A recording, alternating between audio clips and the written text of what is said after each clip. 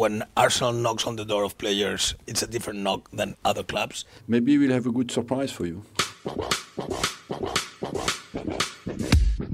Thierry Henry! He scored! He scored for Arsenal in the Bernabeu! Back to Ozil! That's an Ozil! Yes! Get in there! It is just what Pierre-Emerick Aubameyang does, and he's got another 2 today. Welcome back to the Different Knock podcast, episode number 23, with Alexander Moneypenny and my very good friend Bradley Adams. We are back, yes. Yeah, we had are. a nice little break on Wednesday. International break. We had our own international break. Brad had a little bit quad niggle.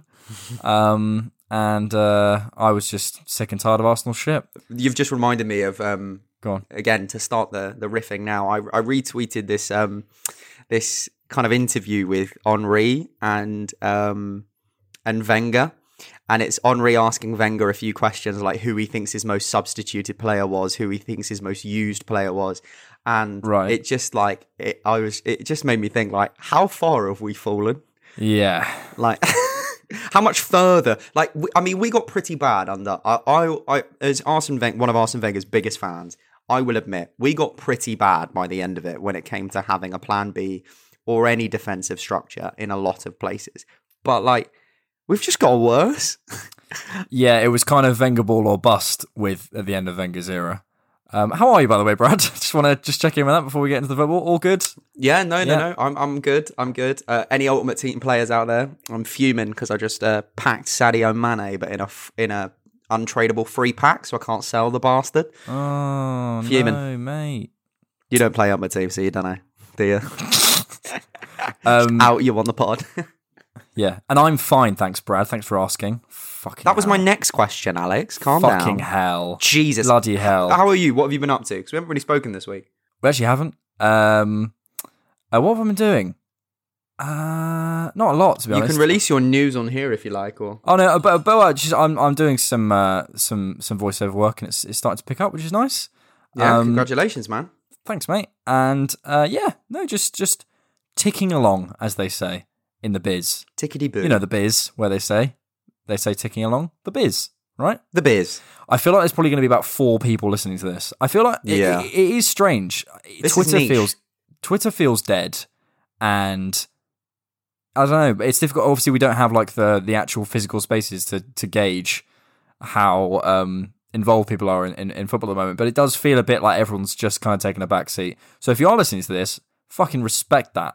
Respect that, yeah, man. Big time. Thanks for the support. Like, it means they must love you, Brad, and they must love your subtle tones. They must love me. Gorgeous tones. Also, if you are listening, okay, if you're listening to this, we'll give you a little preview. We're getting a new logo, and it's going to be like a cartoon. But at the moment, I'm going back and forth with the guy who's doing it, and I look a little bit like I should be on some sort of register. You look quite good, actually, Brad. Do I? He's managed to get your beard down to a fine art. That's good. That's good. But I look a little bit like sort of an Oompa Loompa crossed with, yeah, like maybe yours and Brendan Rodgers' love child or something. It's not a good look. But you asked me a question, Brad. Well, not really a question. We were talking about Arsene Wenger. I did see that. I saw that video. Yeah, before we kind of lay out what we're going to do this episode, because I'd love to do essentially a squad building review, and I'd love to look over all of the team, do a real kind of rip off of the Arsenal Vision, state of play kind of thing, and just go through the entire squad and just chat squad building, chat some fucking bollocks. So if you're in for that, strap in. Let's fucking go. Yeah, mate. I think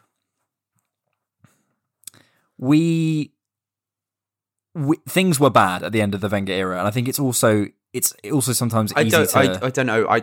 The thing is I think that us as privileged Arsenal fans thought they were bad, but he only finished out of the top 4 in his last 2 seasons, and he still won 3 FA Cups. And as much as I love what Arteta is doing, I love that. Well, I don't love the tactics at the moment, but I love that there seems to be at least a slight change in mentality in the way that we're trying to fight for things more, I am starting to get pissed off at the Arteta brigade kind of parading his FA Cup as, you know, well, look, he's winning. Like, Wenger won 3 of those in 4 years.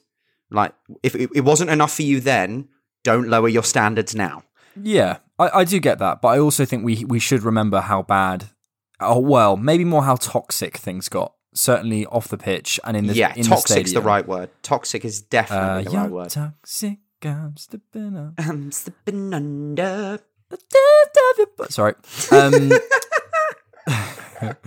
Yeah, I think we shouldn't forget that, and we also absolutely.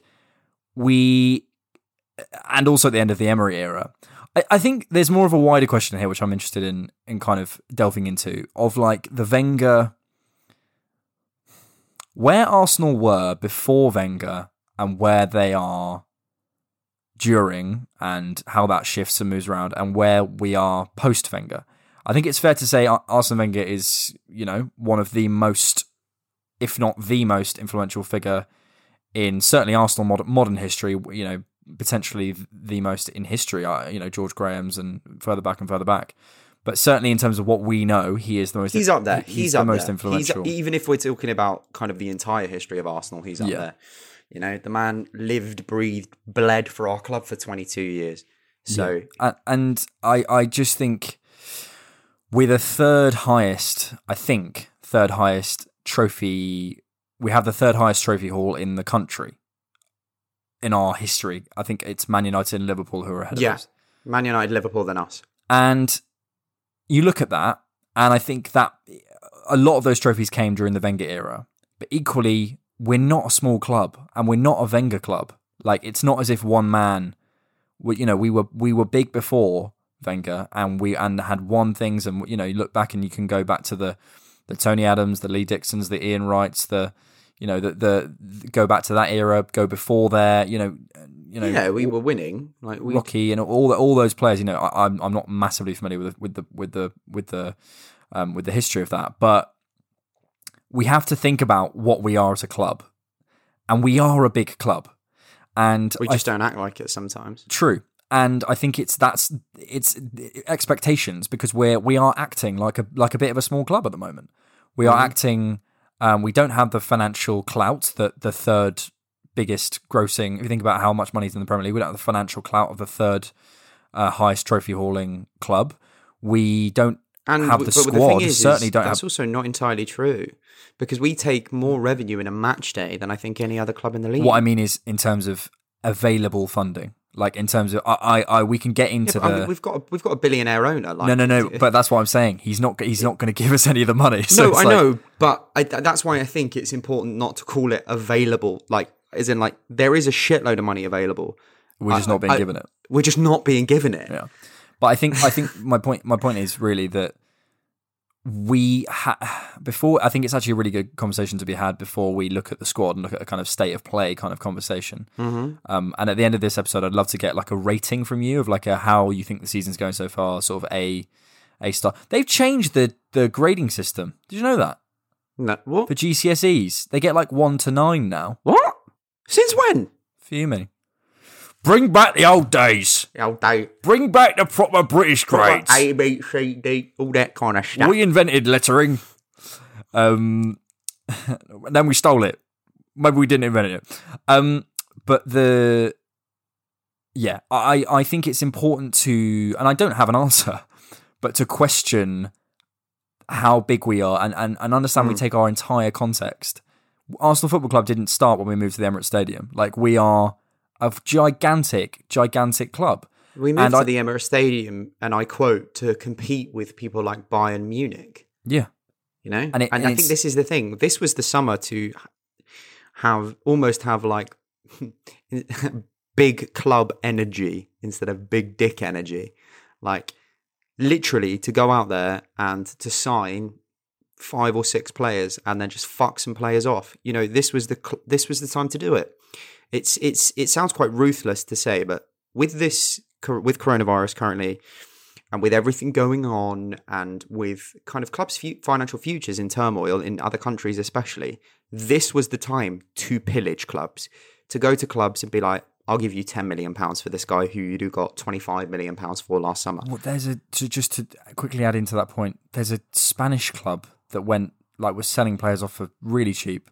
One of those, like Valencia. Villarreal. Yeah, Valencia, because Francis Coquelin went to Villarreal. And you think Valencia, they put their entire club up for sale, except for Jose Gaya, who was their club captain.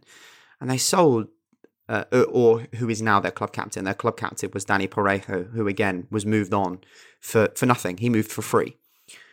And you look at, this was the time to really, really take advantage of clubs and to invest a little more than usual, but you'll get more for your money. I think we've discussed it before. It was almost like a reset to pre-Neymar market eras, where you would be able to get certain players for a lot cheaper, and we didn't do it. And I think that it's going to be for a few reasons. It's going to be because Kroenkes didn't give us the money. It will be because we already have a ridiculously bloated squad that we couldn't, if we think about the members of the squad that we could shift out over the summer, the only one that had any interest, if we were just sacking players off for free, just to open up the squad kind of room, there's only two kind of places that would have opened up, and that would have been probably Socrates and Mustafi. And you think if we'd have got rid of those two, we would have needed at least another centre-back in for cover, and then we're already over the numbers anyway. So it's kind of a catch-22, and it's all well and good us saying this, but it kind of was. This was the perfect summer to go to a Norwich, to go to an Atalanta, to go to a Brescia, who ended up having to. So Brescia's, Sandro Tonali, the AC Milan player. Brescia's probably like most saleable asset. He's probably worth. He's very precious. He's very precious to them. He's probably worth the most money, and they've loaned him with an option to buy. So this was the time to go to cheap Brescia as well, wasn't he? He was like 15, 20 minutes. Yeah, and this was the time to go to them and to say, we'll give you 10 million euros now. Or to some of these other clubs, and we just didn't do it. We didn't take advantage of the financial situation, and clubs will start to get back on their feet. And it was a big, big opportunity for us to do that. And I know it sounds bad, but maybe next summer, it seems to be that we might still be in the same place financially, because clubs, it's not looking like we're going to be getting into stadiums until kind of January, February, March. Maybe. I reckon it'll. I reckon it'll be next season. I reckon it'll be next season. So do I. I think it'll be the beginning of the 2021-2022 season. Yeah, 100%. Because they're just not like, we're already, we've I don't know about wherever our listeners are, but we're into a second lockdown in England, and we'd only just started to kind of pioneering small venues. So you think a 60,000 seater stadium, the most people that you would put in that is about 5,000 people because of the social distancing rules. In the UK, yeah. In the UK, especially, because they're going to be quite stringent on that. So it's probably going to be next season. So maybe next summer, because we all know that Socrates is on his way out, Mustafi's on his way out, Ozil's on his way out. Hopefully we'll get rid of some more of the deadwood. Lacazette will hopefully go, and hopefully it'll free up those kind of like squad wages and squad like slots, so that next season maybe we can take advantage a bit more and go to Lyon, Lyon were in a very precarious situation financially, and they needed to get rid of somebody, and it turned out that somebody was Jeffrey Adelaide to Nice.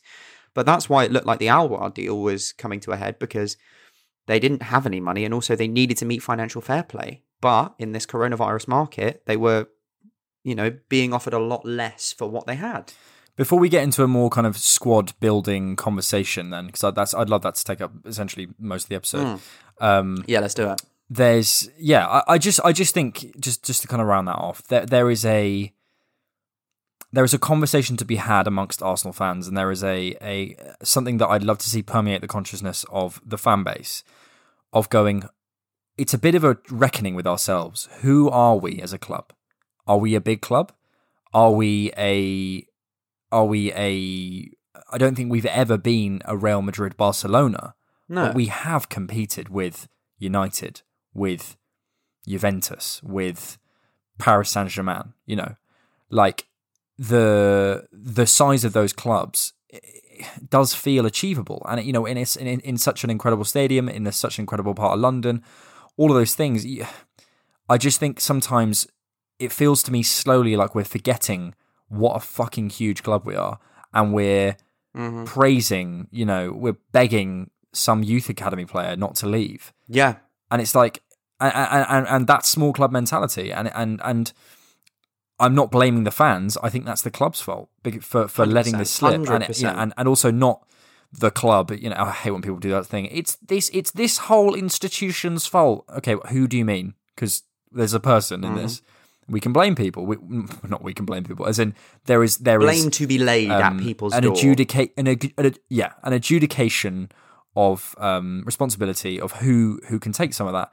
Some of it's Stan Kroenke, some of it's Ivan Gazidis, some of it's Arsene Wenger, some of it, you know, we can look around these places and hope for the future, but we also need to have a bit of a reckoning. I feel as a fan base of what we are as a club, and not just accepting this small mentality and going, actually, we as a fan base, Real Madrid booed Cristiano Ronaldo.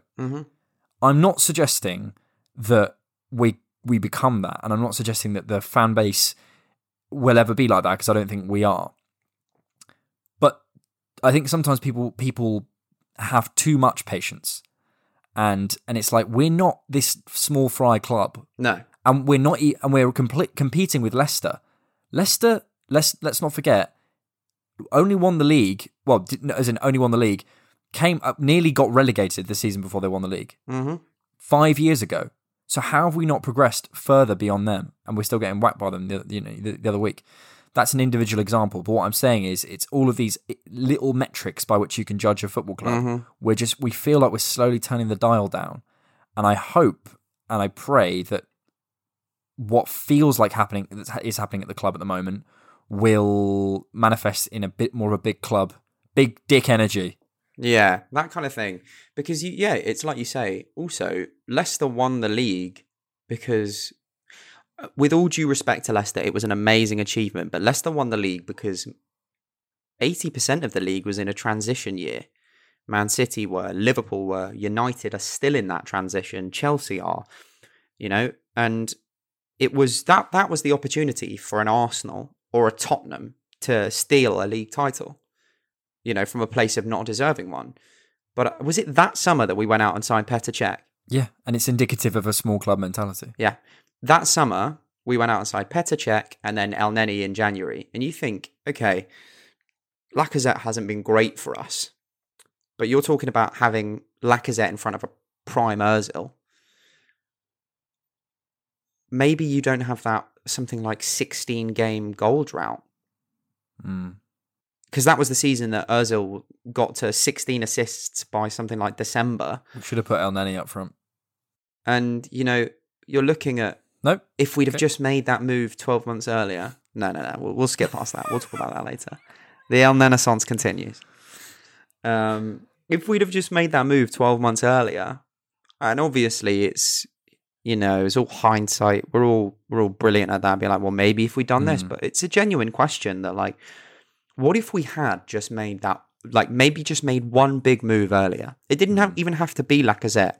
It could have been somebody on the right wing, or it could have been a different striker. A Pepe-type signing in that era, yeah. Yeah. You think, what if we'd made a signing in that summer and gone and looked at, and it's the same as this year. Anyone could see, you know, this year that the transition starts. You know, City are going to have to start. They've just lost David Silva. They're losing Fernandinho. They're going to lose Aguero. So they're going into transition, and they're also coming off a bad season for them. Liverpool performed at such exceptional heights, but they are statistically starting to slow down. I mean, and then you look at the moment. Yeah, and you look at all the injuries they've had. This again feels like a summer like that, kind of going into the 2015-16 season, where, like, it's open. It is open. And if one club we didn't need a Chelsea. We didn't need to make £300 million worth of signings. But if we'd have just gotten an extra one or two people through the door, an extra midfielder, and then like an extra, I don't know, just an extra body, somebody that offers us something different.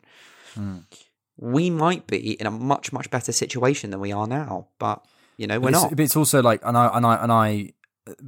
want to jump into the squad building, but yeah, there's like obviously the kind of the elephant in the room is the financial component, right? Like we for whatever reason don't have the available funds, whether it's they're not being given to us, whether Stan Kroenke is clearly rich enough, whatever the reason is, we're not spending it, whatever the reason is. Yeah. But ultimately, we spent £72 million on Nicolas Pepe last summer. We spent £45 million on Thomas Partey. We spent £22 million on Gabriel. And I'm not all of the. I know, and I can feel people going, yeah, but it's not. But we are investing. It's about where we invest as a big club. Big clubs don't make mistakes like Pepe. Actually, that's a lie. But they can afford to. Of course. But I'm saying until we get there, we can't make until mistakes. We can afford to make those mistakes, we can't. No, I understand what you're saying, but also from my kind of perspective, everyone talks about the Nicolas Pepe signing we're accountants FC, mate. Like, we didn't pay £72 million up front for Nicolas Pepe. Accountants FC. We paid something like 13 million euros. Yeah.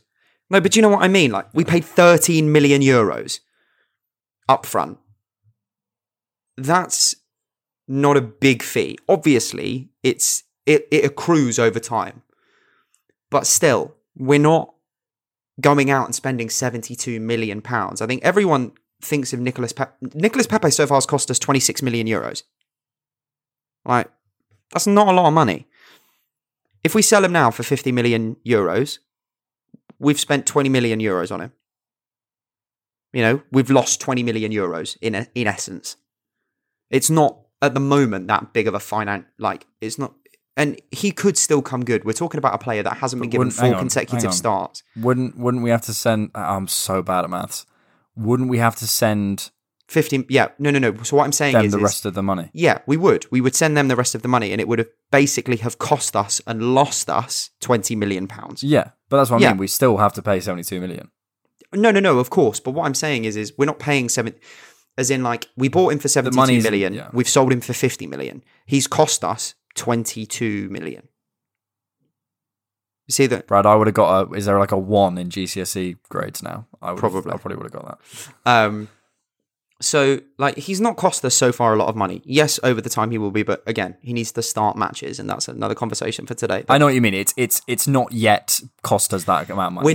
We're not like Thomas Partey is probably our record signing for slapping money down on a player. Like, we had to pay £45 million for him. We paid £45 million on the dot for him. Like, at the moment, like, and you think like, that's not a lot of money. City paid that for Ferland Mendy. Also, like, and then have bought 6 other left backs. And do you mean Benjamin? Oh yeah, Benjamin Mendy. They're not brothers. I didn't know that. But yeah. There's encouraging signs, but I just overall I'm feeling I like to strong sort the fuck out. And if you got that reference, you're a legend. Okay, we are. Squad builders, Bradley. We come in on our first day at Arsenal Football Club. We're wearing nice suits. I picture you wearing brogues. Thank you. I would probably go for some brogues. I'd probably go Oxfords, but I respect your decision. I feel like I'm wet. Let's move off that. That's not important. We're looking at our squad. I'm sat on the chair. I've got a coffee. We are Edu and Vinay, and we are sorting out our squad, and we're going, right, what do we need? What are we doing? Where are we?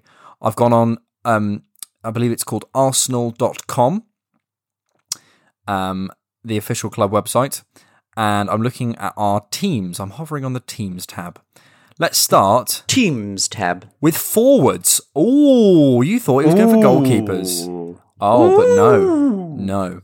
Our forwards are number 9, Alexandre Lacazette. Number 12, Willian. Number 14, Pierre-Emerick Aubameyang. Number 19, Nicolas Pepe. I'll stop saying numbers. Reece Nelson, Eddie Nketiah, and Gabriel Martinelli. Okay. Give me. Well, my initial thoughts on that are a big fat yikes. We have a player who is badly out of form, the wrong side of the age curve in Lacazette. We have a player badly out of form and disappearing over the hill fast in 407-year-old Willian. Mm-hmm. We have our club captain on a 3-year really expensive deal who hasn't scored in open play in a while. 10 we hours? Have something ridiculous. We have, and I'm fine on Aubameyang, by the way. I'm calm. I think he'll come back, but it's where we are right now. With Pepe, we all know the debate around that. I'm confident around Nelson and Martinelli. We're sort of in sort of order of confidence. Martinelli certainly top, Nelson second, and then probably Nketiah third. But at least I hope the mismanagement of that, we can get a good fee for Nketiah, even if he doesn't become the striker we need him to. And he's a good option off the bench. Yeah, and his future's at Crystal Palace or like Brighton. Like he'll be a 15 goal a season at Palace striker, and that's, or hopefully he can surprise us. I think that's his base level. Do you know what I mean? So hopefully he that's the least you should expect from Nketiah. And hopefully if we don't mismanage that, then that's fine. And same with Nelson, same with Martinelli. And I think Martinelli's going right to the fucking top. But in terms of our senior players, that's a concern for me. And it's also, we have Saka, who's sort of put in our midfield, and I think he'll eventually be in our centre of our midfield. I think he's a fantastic technical option in there. I don't see his future out on the left wing. It's also it's quite balanced, but there's just a lack of quality. And I don't know. I think it's difficult. I just think that there's two. It's difficult. If it depends how we're going to do this. Like if we're going to do the kind of buy sell. As in, do we need to buy a player in this position? Do we need to sell a player that we currently have in this position? Or do we need to keep the players we've got? I think for this, to sort Arsenal's front line, if we're doing like a squad building point of view, there's deadwood that needs shifting out. That deadwood is Lacazette. And the deadwood is Willian. Lacazette, we apparently got a big offer in from Roma and turned it down. I don't understand that. We must be kidding I don't ourselves. understand that. Because it wasn't like he was in good form coming in to the back end of last season. He was rotation, often being benched for Nketiah. He's another year older now and another year off his contract. It makes no sense to keep him if you got decent money offer. If we're talking 35 million euros, it's fucking stupid. Yeah. Like even 25 million euros, I'd bite your hand off just for him. Because he plays like he's fucking terrible. So I think to sort Arsenal's front line, you need to sell those two players. You need to get rid of Willian, you need to get rid of Lacazette. And then you need to, for me, it's moving Aubameyang centrally. I think that, and while I've seen you tweeted a kind of link at me that showed that obviously when he was on the left, he got most of his productivity in our system. And I think, yeah, fair enough. But if we look at Aubameyang as like just a central entity, just as him as a player, his most successful and productive seasons have come through the middle with good creative wingers. We've got good wingers. If you think we've got Saka and Martinelli on one side, and anyone who's shitting on Pepe at the moment as an Arsenal fan, he's got the most goals and assists of anyone at our club currently. So, and then Pepe and Nelson on the right. And if you had a focal point in that centre who could tuck away those chances, we might look better at the moment. I think it feels quite because of where we are currently in the season. It does feel quite sort of down. Mm-hmm. But I think if we can do a couple of things, if we can get rid of Lacazette, I'm happy to cut our losses on Willian. We didn't pay him much. Well, we didn't pay anything for his fee, but obviously we paid a lot for the actual signing of him, and I'm sure he probably got a big signing on fee. I'm happy to cut our losses on Willian.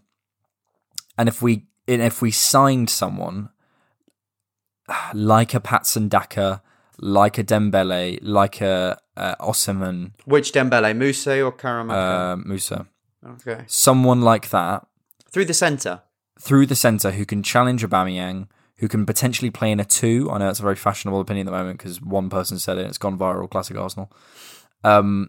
But potentially playing around with it in a 2. I think if we can get those players firing, if Arteta can work out his system, we've got a lot of good options. Say, for example, imagine that attack firing. Saka and Martinelli are another year older on the left at the beginning of next season. Aubameyang hopefully fine and being pushed by a younger, hungry striker, and Nelson and Pepe on the right, and hopefully Nelson and Pepe are both pushed on as well. No, it's not a bad position to be in if we're playing a front 3, and we've also got options as a 2 and whatever. So I don't think it's bad. I think the question is, well, I think Willian will stay, as in terms of what I would do, I'd sell him, but I think he'll stay. I think Arteta has kind of hung his hat on Willian a little bit. I know he really wanted that Willian deal to go through, and I think he said something in the press about how impressed he is with Willian's improvement. I was thinking about a pun there about impressive and press, and then I got lost. Yes, his improvement. I think Arteta's kind of hanging his hat on Willian a little bit. I do think Lacazette will go next summer, and I think the fact that he's not been offered a new contract. Yeah. If he wasn't, he would have signed a new deal by now. But the thing is, though, with Lacazette, it's like this could be a little bit naive of me, but are we not depreciating the asset even further? Because he'll have a year left on his contract at the end of next summer, at the end of 2020. Fucking hell, 2020, 2021. There we go. By the end of then, he will have a year left, and even if a 15, 20 million bid came in for him, I think I'd take that. Yeah, I'd take £20 million for Lacazette right now. Yeah, of course you would. You know, he's unfortunately just not the player he once was. I just don't know if he has the legs anymore. It just isn't working out. It hasn't worked out. It's time to move on. It's time to go. I just think that as a club, we too often have this mentality of, oh, it'll come good, it'll sort itself out, and it never does. Again, small club mentality, and this is what I'd love to see us do moving forward. Lacazette is not working. Whatever you say, however many times you go, Laka on the side, it doesn't matter. It's not working. That guy, his legs have gone. He needs to go to a slower league. He needs to pick his confidence back up again. And he just needs to go. And hopefully we get something done in January. I mean, I'd love we'll come on to a creative attacking midfielder, or number 8 kind of thing. But I'd also love to see someone like a Dembele, an Osimhen, a Daka to come in and really push those players, because I think also, like, Lacazette, he's not like, he knows he's going to start, and Nketiah isn't going to start. Like, I think there's a part of him that knows he's frustrated. I think I can see the frustration, but there is also a part of me going, like, we're not going to start Nketiah against City away. We're not going to start Nketiah because Lacazette does do a job. He just doesn't do it very well, that Nketiah can't do. Yeah, but I don't think the thing is he doesn't do that job. They're different. Yes, no, he does it awfully. They're different. But they're different profiles of players. I understand that, but yeah, Nketiah in his profile offers me, like, for example, if you were to talk about Nemanja Vidic, who I think is one of the best centre halves of all time, and stack up what he offers a team versus Cristiano Ronaldo, what they offer is completely different. They're both phenomenal football players, but if you played Ronaldo at centre-back, he'd look half the player that Vidic is, just like if you played Vidic up front, he'd be a half. And it's the same with Nketiah and Lacazette. They are two different players. Yeah. If you asked Nketiah to do what Lacazette does, he wouldn't be good at it, but I genuinely am starting to think he would still just be as good at it as Lacazette is. Because Lacazette's not good at it. No. Lacazette's not good at anything. I think I said on the last pod with Aaron, Read the Game, who's a really nice guy, by the way. Really cool legend. Guy. Absolute legend. I think I said on that last pod that I was watching him in that Villa game and going, come on, convince me that you're here to do this job of dropping, of you can do a bit of link up play, a bit of hold up, like convince me. And I watched McGinn floor him, and he was on the floor again. I just thought, oh God, that he just and I completely agree. I'd love to see Nketiah playing in that position, but what I'm saying is Arteta feels like he's going to persist with Lacazette, and it's that old catch-22 of like, if you drop him and lose his confidence, but he's a confidence-based player, so you have to play him, but he's also losing confidence by being shit. So it's weird. What do you do? Do you persist to the detriment? I think, unfortunately, it's you do what you've done with Pepe. You do not to the detriment of the team. You play him in the Europa League until he hits some vein of form, until he can. It's ridiculous that Pepe is still only getting chances in the Europa League and the Cups. Because in those Europa League minutes and in those Cup minutes, he is outperforming anything that our front line is currently offering. There is a reason, even though he's doing it against lower level opposition, there's a reason that he's our top player for direct goal contributions this season. Because he's actually doing things. So he needs to be given a run in the team. Play Willian on the left, for fuck's sake. Play Lacazette in the Europa, and then Pepe on the right and Alba through the middle. It just needs a shake. I cannot watch another game of Willian on the right, Alba on the left, Lacazette in the middle. We just need a change. But I think to sum up the kind of squad building for the forwards, I'm kind of optimistic if we make the right changes. And I think we will. I think Arteta's new position as a manager means he's obviously got more control over potential contract negotiations and stuff. There's not even a peep of Lacazette getting a new deal. I don't think he'll be here beyond next summer. No, I think this is it. I think it's almost like swan song, even though it's not a swan song because he's fucking shit. It's more like a duck song, like a squatting duck that can't fly.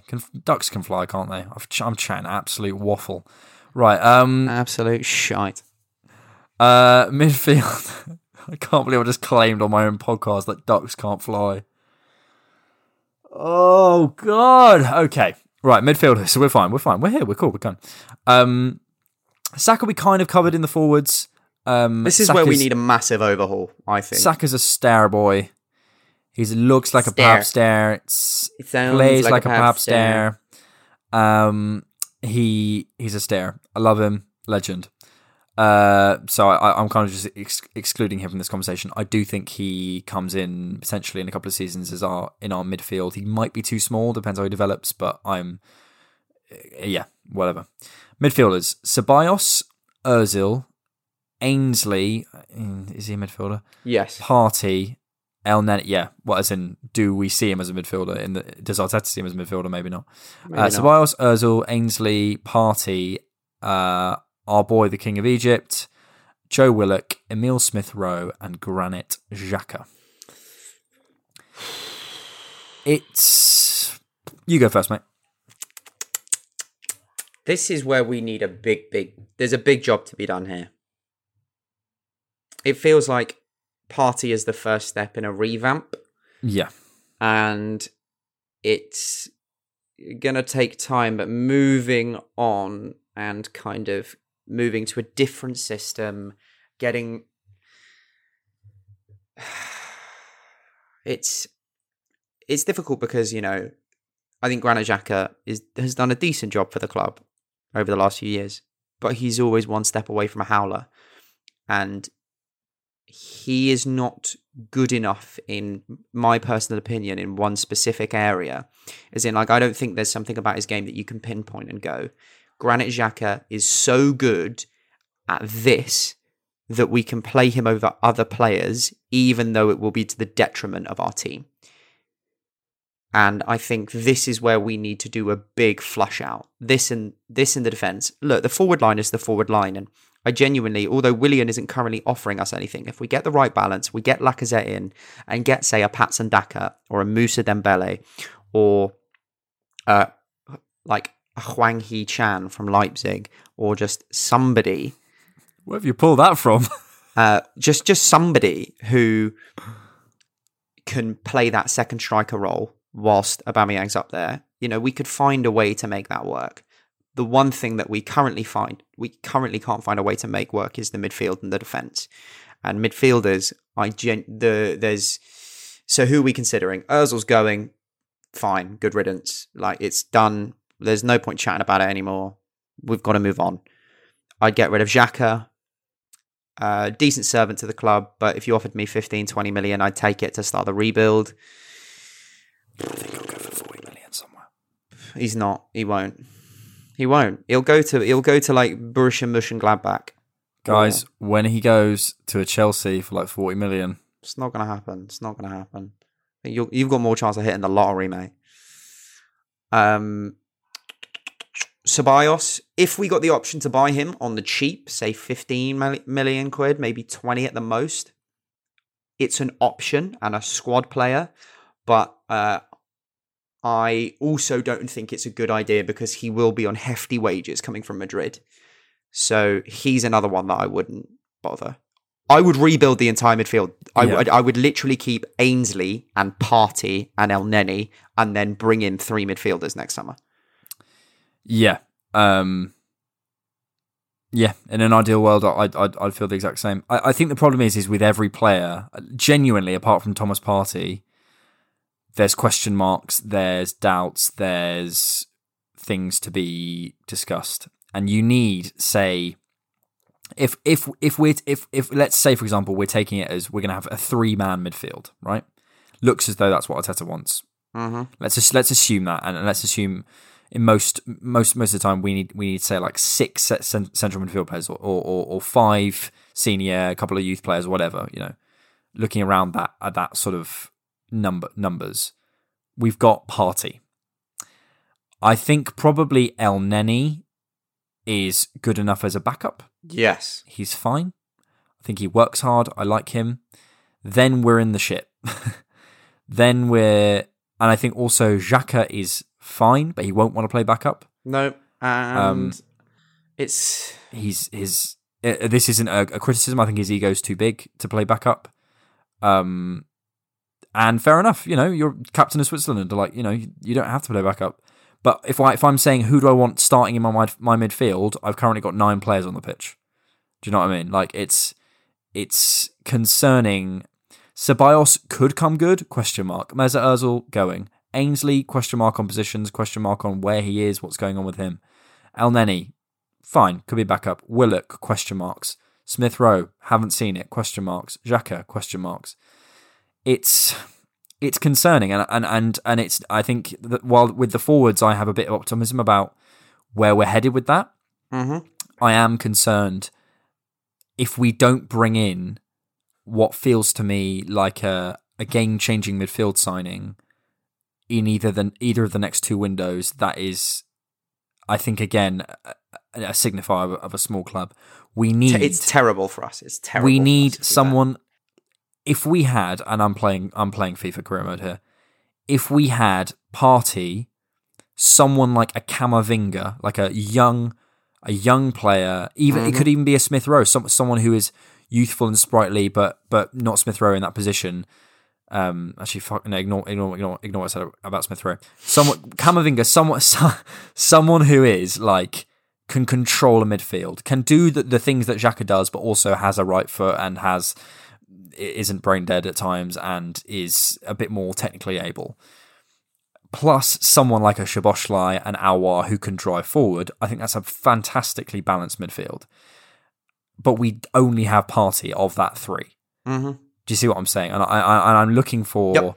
No, I agree. Partey who can sit and spray and drive and do all those things and is a bit of an all action. Someone who's going to control the tempo. Someone who we can rely on to get us out of tight spaces. Ceballos has a bit of that, but not everything else. Not physically anyway. And not enough of it. It's quite good defensively, just not enough of it.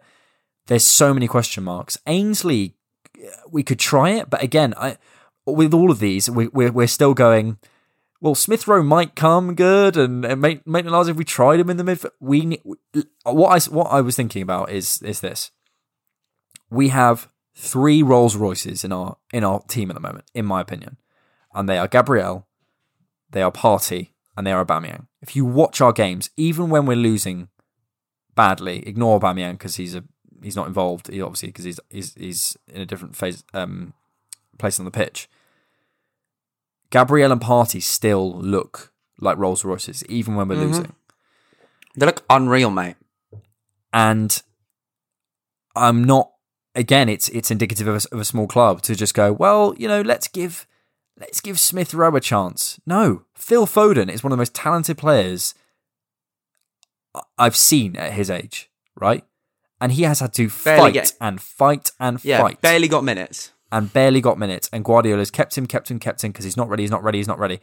Not only can we not put this expectation on a Joe Willock, on an Emil Smith Rowe, on a Saka, I think Saka will be fine, but a Smith Rowe, we can't only not put our expectations on those people. They need to fight to get into our team.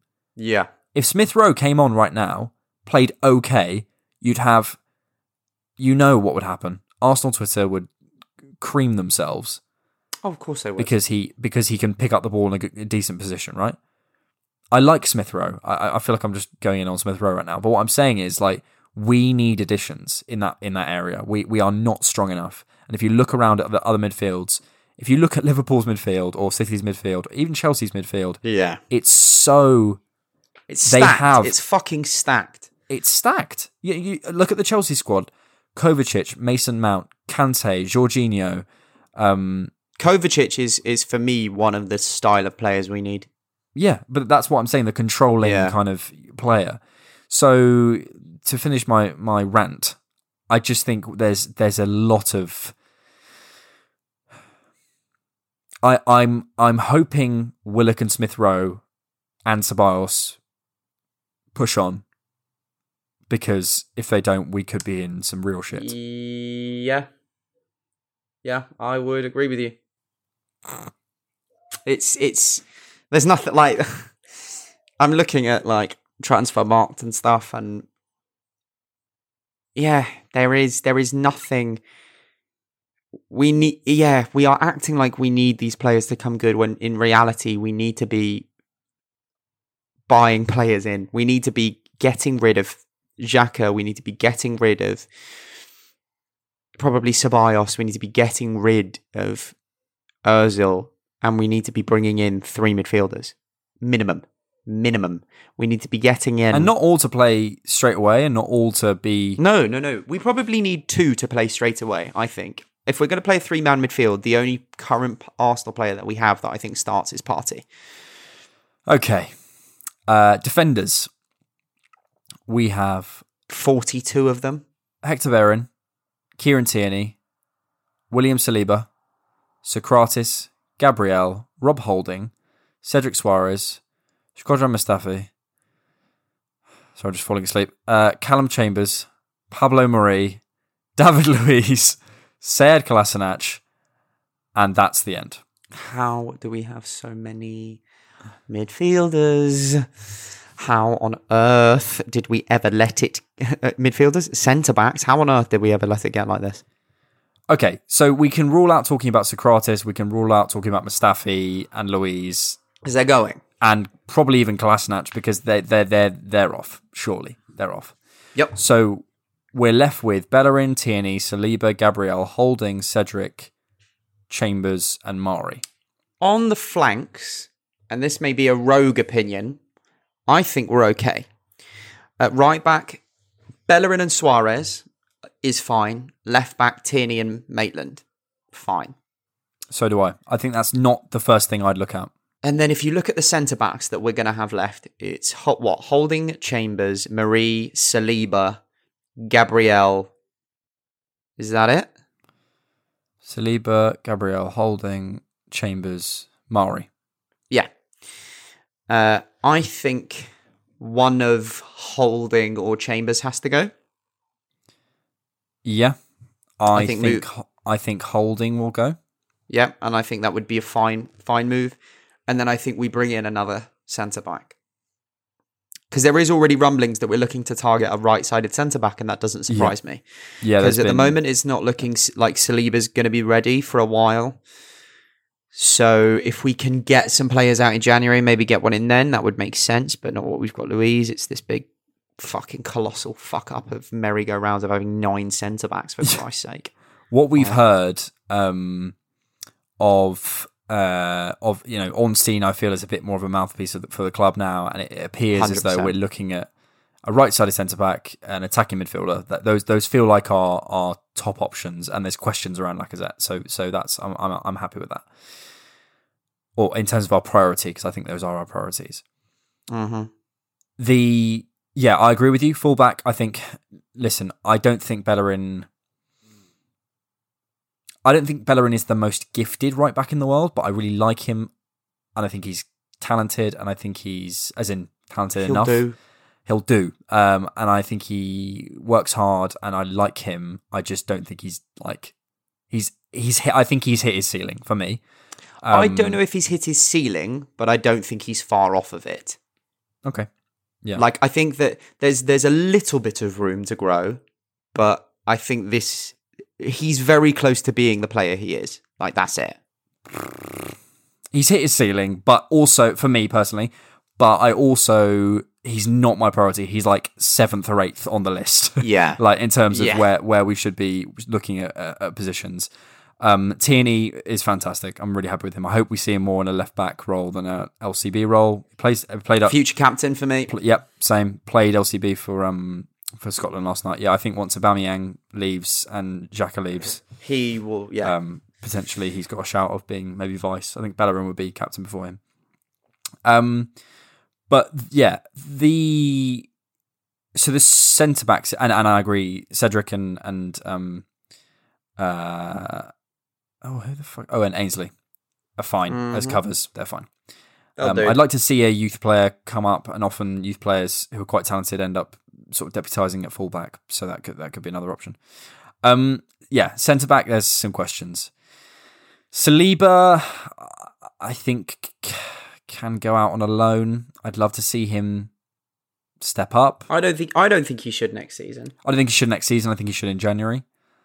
Just get some more minutes and come back raring to go. Obviously, he's just not had his transition year, and I believe what Arteta's saying. I think Arteta likes him. I just think because he said himself he's frustrated with it, but he doesn't think he's ready, and we've got to respect that. Gabriel's a baller. Gabriel's a fucking baller. I think he's ready, though. I just think Arteta doesn't want to risk him. Look at Fofana, for Christ's sake. Yeah. Obviously, bless Saliba, he's had some issues with, family, the loss of family members, and that's horrible, but sure, you're not mugging me off in telling me that Fofana has come and adapted instantly with a manager. Because obviously, I don't think Brendan Rodgers is a poor manager. I don't think he's a brilliant manager. He's got great character. Arteta, wonderful. He's got great technique. Character, and he does a wonderful guy. Job. But Arteta should be able to bring Saliba in. Yeah. Before we send him out. It shouldn't be an option. Even if he doesn't play a game this season, I would rather him train with the first team and stay here than go anywhere else. Yeah, I'm similar. I just don't buy that he's not ready for a Europa League or an FA Cup game or a Carabao Cup game. I just don't buy it. I simply don't buy it.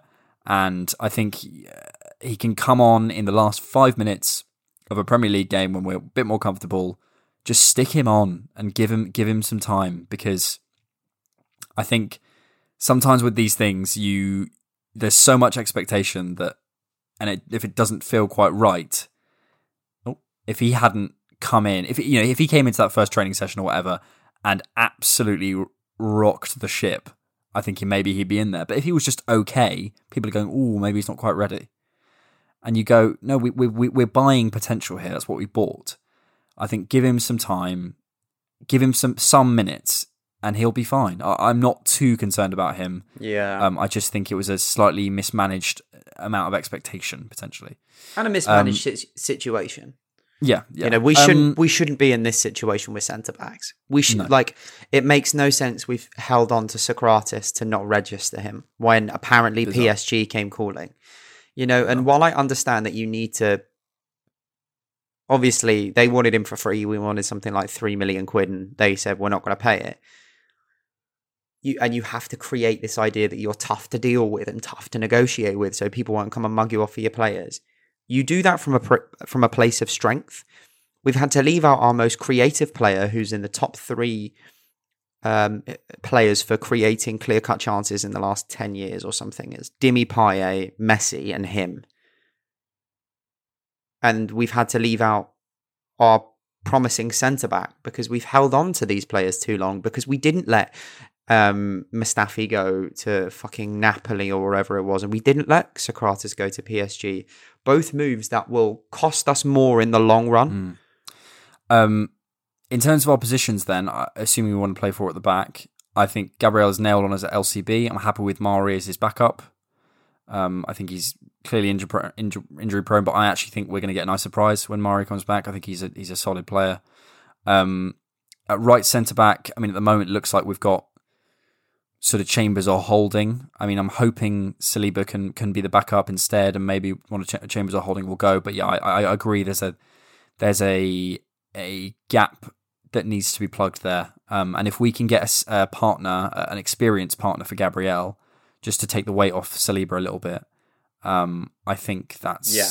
We should be looking to sign maybe a 28, 29-year-old centre-back playing on that right side, and then having the 3 main defenders being Gabriel, Saliba, and this 29-year-old or whatever, and then the 2 backups being Mari... Maybe Chambers or Holding.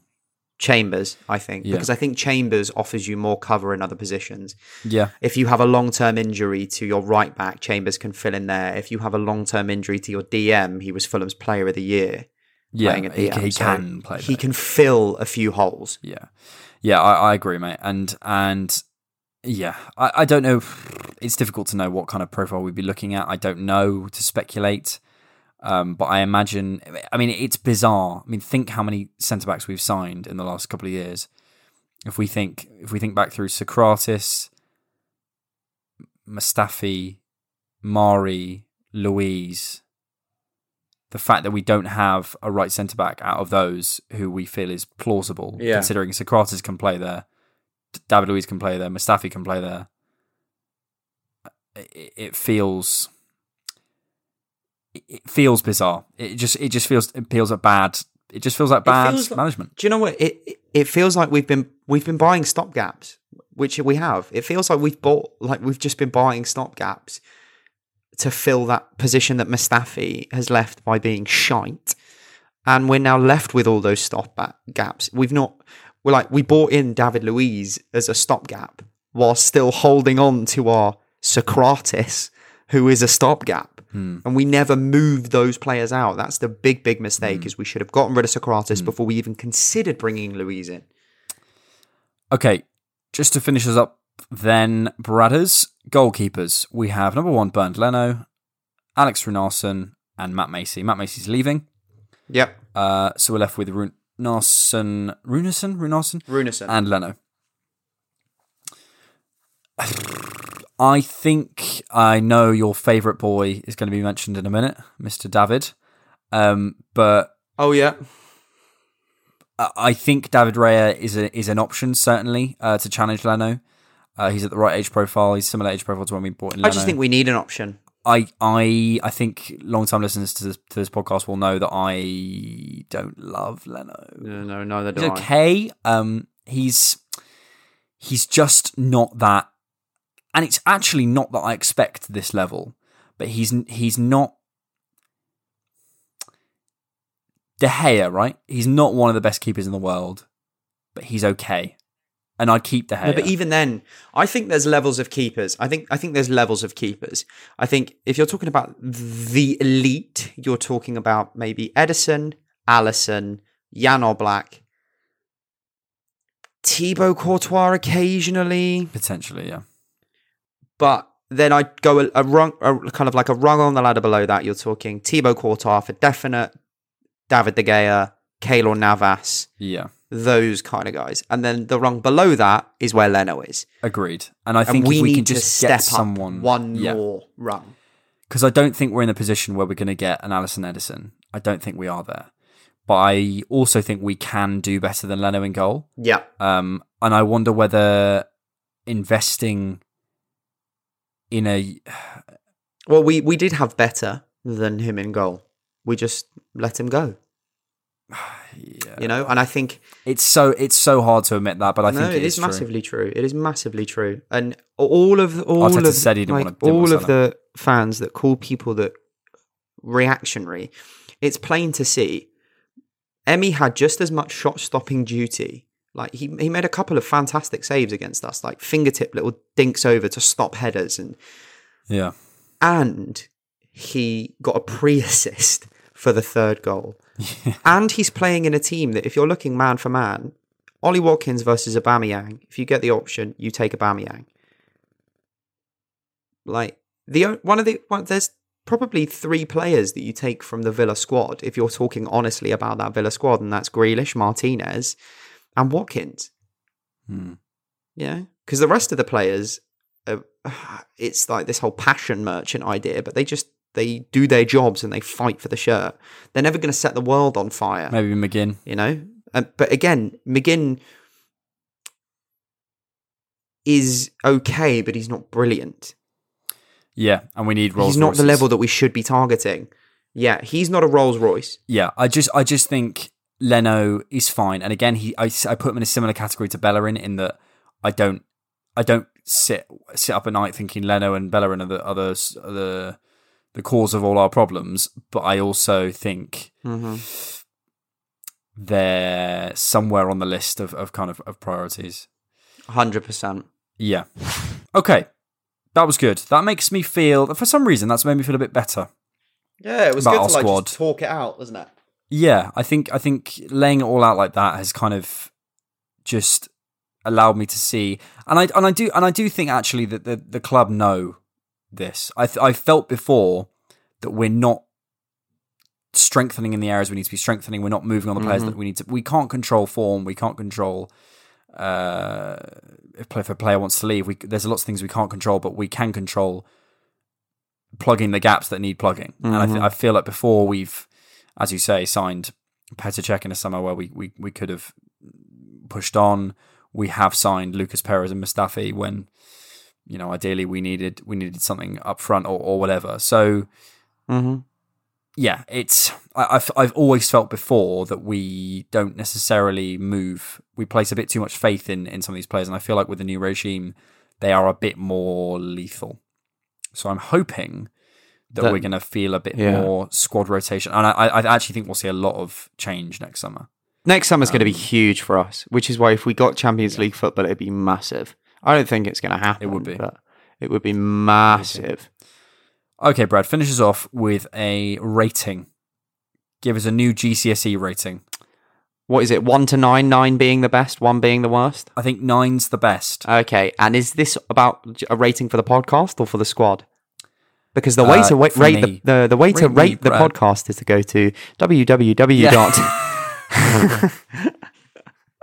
You're getting really good at that. Patreon.com/Diffknock. No, rate our season thus far, Brad. Our season thus far, with 9 being the best, 1 being the worst, I'd give it a 5. Bang in the middle.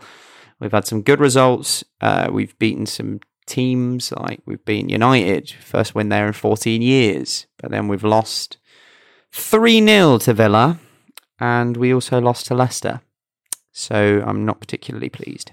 I would give it a 6. Fair enough. Just to be on brand with what I feel like our roles are on this podcast, Brad. Yeah. I'm the negative, you're the positive. No, I don't think you're negative. I think the yin and yang. It's the perfect balance. A 6. Because I think we've played some difficult fixtures. Yeah. We've also been, I feel, we've made progress. We just haven't. I think if for example, if our attack had clicked 5% more, I think we'd be feeling 8s and 7s about this season. Because I think actually we've been defensively really solid. Partey looks fantastic. Gabriel looks fantastic. There are 2 as new signings. That's where we feel like the club's going. They're big, they're strong, they're quick, they're athletic. Yep. We're heading in the right direction. I'm just frustrated at the same old problems. But those same old problems are being exacerbated by Arteta. but haven't been made by him. And I feel like he is fixing the team. And it's a long job. And I know I sit here and lick his ass most weeks, but I think he's up to it. I think he's up to it. I also think games like the Villa game, games like the United game, all those wins and losses where you work out your team, you work out your balance, you work out sometimes actually, Mikel, just put your best players out there. Yeah. And sometimes actually, yes, you were right to play Elneny as a counterpart, genius kind of tactical move sort of thing. I feel positive, but I do think there's some errors that I was angry after the Villa game, but I think when we've calmed down, when we've kind of taken a step back a bit, it all feels a bit more manageable, let's say. Yes. Lovely. What are you doing the rest of the evening, Brad? I'm going to have some dinner. My girlfriend has been amazingly lovely in the kitchen and has cooked the both of us dinner whilst we record. And then I might watch a film. Any recommendations? My girlfriend made me dinner before, so I win. Battle of the girlfriends. Any recommendations? I watched Tenacious D, The Pick of Destiny the other day. Of course you fucking did. It wasn't my choice. Would I recommend it? Maybe not. In fairness, if you're up for like genuine, just it's so stupid, I'd watch it with like a glass of wine and like half an eye on, I don't know, someone else. Do you know what I mean? It's one of those sort of it's one of those sort of films you can put on in the background. Have you seen Breaking Bad, Brad? No, I haven't. Bradley, sit down and start Breaking Bad tonight. Okay, we'll do. And report back on the next podcast. And I'm going to ask you, and if you haven't, I will do nothing. So, fair enough. All right, thank you very much for listening, everyone. It's been a pleasure. All four of you, I'm sure, who are enjoying this part of the podcast are loving it. Legends. Are fucking legends. So thank you very much. Yes, pleasure again. Thanks so much, Brad. Yeah, Asper. Thank you very much, mate. And we will see you on Thursday. Thank you so much for listening to the Different Knock podcast. If you did enjoy that and want to hear some more, please hit the subscribe button on whatever platform you're using for a new podcast every Monday and Thursday. If you want to support the show and get access to exclusive content, check us out on Patreon and follow us on Instagram and Twitter at DiffKnock. Thanks.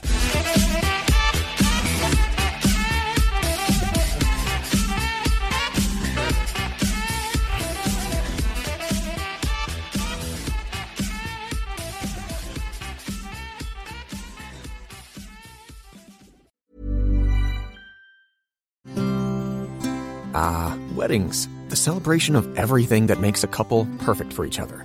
You know, laughing at the same terrible puns. Smiley face brunch plates on weekends. Still finding each other attractive after a 3-hour hike.